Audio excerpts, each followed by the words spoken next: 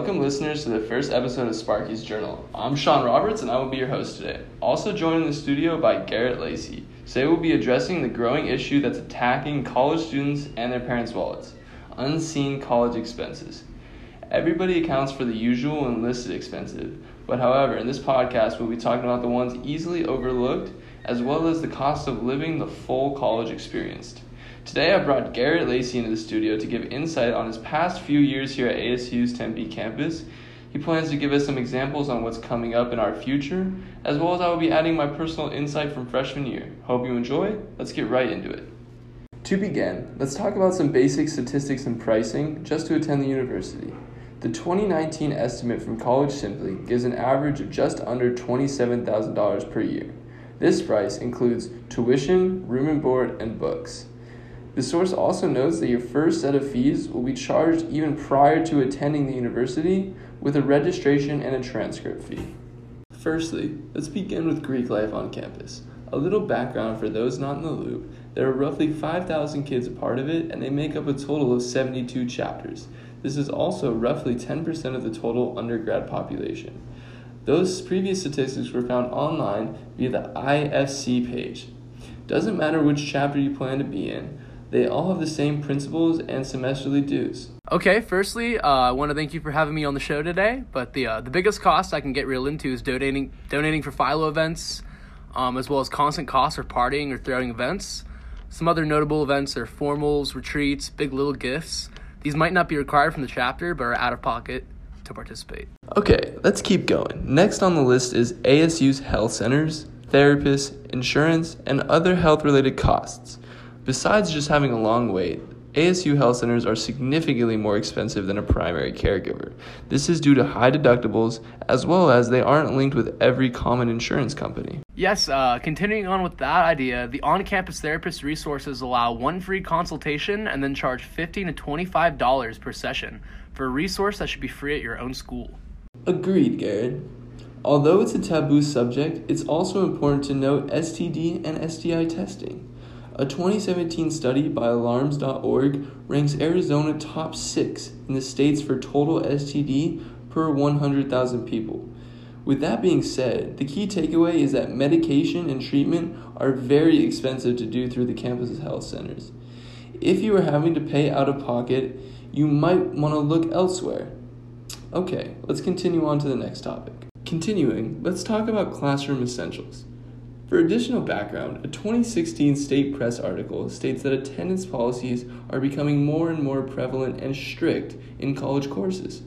These are often tied in with online attendance softwares if a lecturer has 50 plus students. Some examples of these would be MobLab, MyAT, as well as Chalk. A different approach that is getting slowly phased out would be a clicker.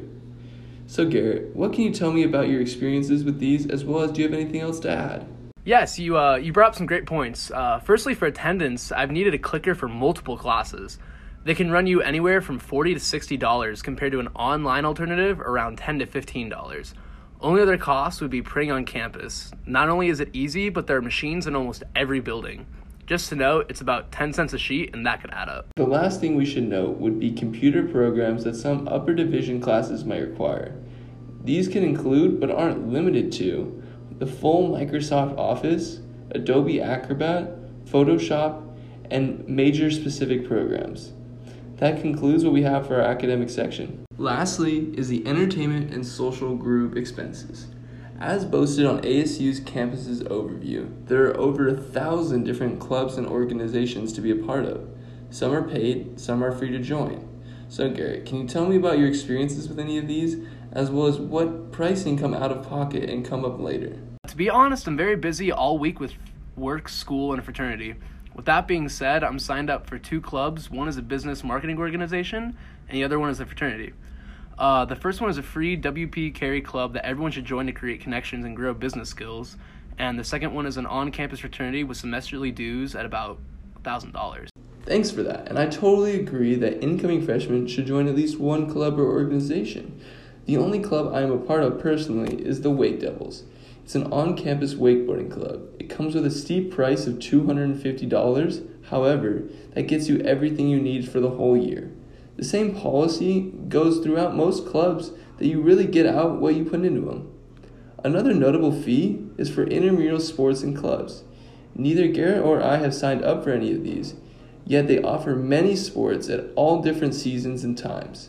As of 2018, the STFC Resources website notes that it's $15 to play one sport for one semester and $25 to play unlimited sports for a whole year.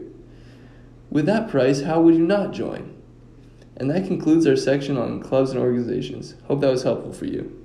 All things considered, the point of this podcast was to help future ASU students, as well as university students in general, be prepared for some additional out-of-pocket costs. With all these examples mentioned combined, it might change a student's future collegiate plans. Any final thoughts to add to the viewers, Garrett? Yeah, at the end of the day, we're all trying to save money. It's important to be aware of your expenses. Hope we were able to help you students on making the best decisions for your future. Good luck. That's it. That's all we got for you viewers this week. I'd like to firstly thank you viewers for tuning in to another episode of Sparky's Journal. Second, thank you again, Garrett, for being here with me today. Go Devils!